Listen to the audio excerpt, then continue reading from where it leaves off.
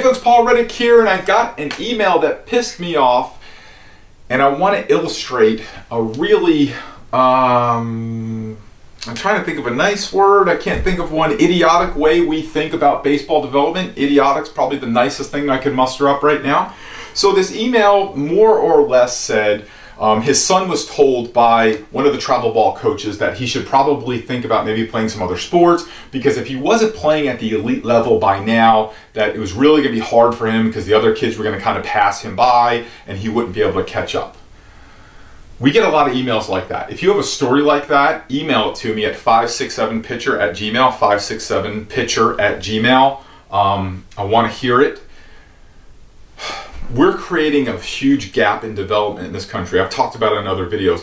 From these 11, 12, 13, and 14-year-old years, where the late developing players are not getting enough time to become the players that they could be. Let me illustrate how idiotic this is.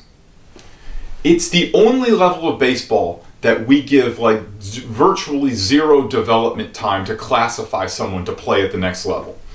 If someone came in as a freshman in high school, we would never expect that freshman in high school to play varsity, right? I know it happens, but 99% of freshmen play freshman. And then they move to JV. And then when they're a junior, they play varsity, right? I know some sophomores play varsity, but the vast majority, it's used a 2-year development time between the time they enter high school and they play varsity. A freshman in college, very rarely does a freshman enter a college program and become a starter in college. It's usually a 1 to 2 year development program. That's even for players that are recruited. Most college coaches are going to give a player at least a year, even Division I, to adapt to the college game. A player that's drafted, the first round draft picks this year are not going to be in the major leagues a week after they get drafted, maybe even a year, 2, 3 years. Some never make the leap to the major leagues. But we don't expect number 1 draft picks that they pay millions of dollars to, we don't expect them to go right to the major leagues. We expect, I think even Derek Jeter was like 2, 3 years in the minors, Bryce Harper was a year or 2 in the minors.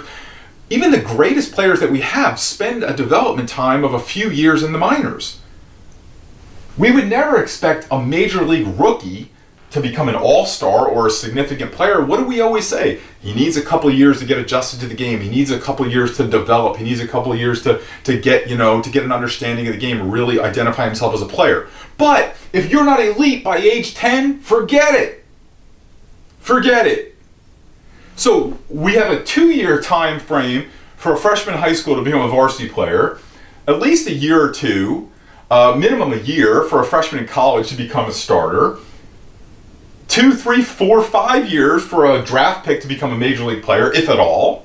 And we're always conveniently giving major league rookies time to adapt to the game. Why aren't we extending the same timelines and courtesies that we do to these players to 7, 8, 9, and 10-year-old players? This is creating a very dangerous gap in our development. And as many of you know, our daily newsletter, our daily email goes out to 284,000 people. We get lots of replies. We get lots of emails. A lot of you guys send me emails at 567pitcher@gmail. We talk to more people than anyone else in the game on a daily basis. And I'm telling you, this development gap is going to start to hurt the game if we don't create more opportunities for players that aren't elite by the time they're age 10. So I want to hear it. If you got a story like this, send it to me, because I feel as our duty as a business is our mantra is always make the game better. And I think one of the things we can do to make the game better is to turn a floodlight on this problem and do what we can. I don't know if we can fix it. I don't know if we can eliminate it. I don't know, but I do know we can make it better, and we can certainly bring attention to it. So if you've got a story like this, email it to me at 567pitcher@gmail. And if there's any other topics you want to see me cover and take on in the game of baseball, things that we need to fix, things we need to get better at, let me know. Send me those suggestions as well. So have a great day. Thanks for tuning in and listening, and I hope maybe this made you think a little bit. Have a good one. Hey, it's Paul Reddick. Thanks so much for listening to the show. I really appreciate it. I wanted to let you know I have a new book out specifically for baseball dads, and I would love for you to check it out. You can go to baseballdadsbook.com. All the information's there and a pretty good discount for our podcast listeners. So again, it's baseballdadsbook.com. Thanks.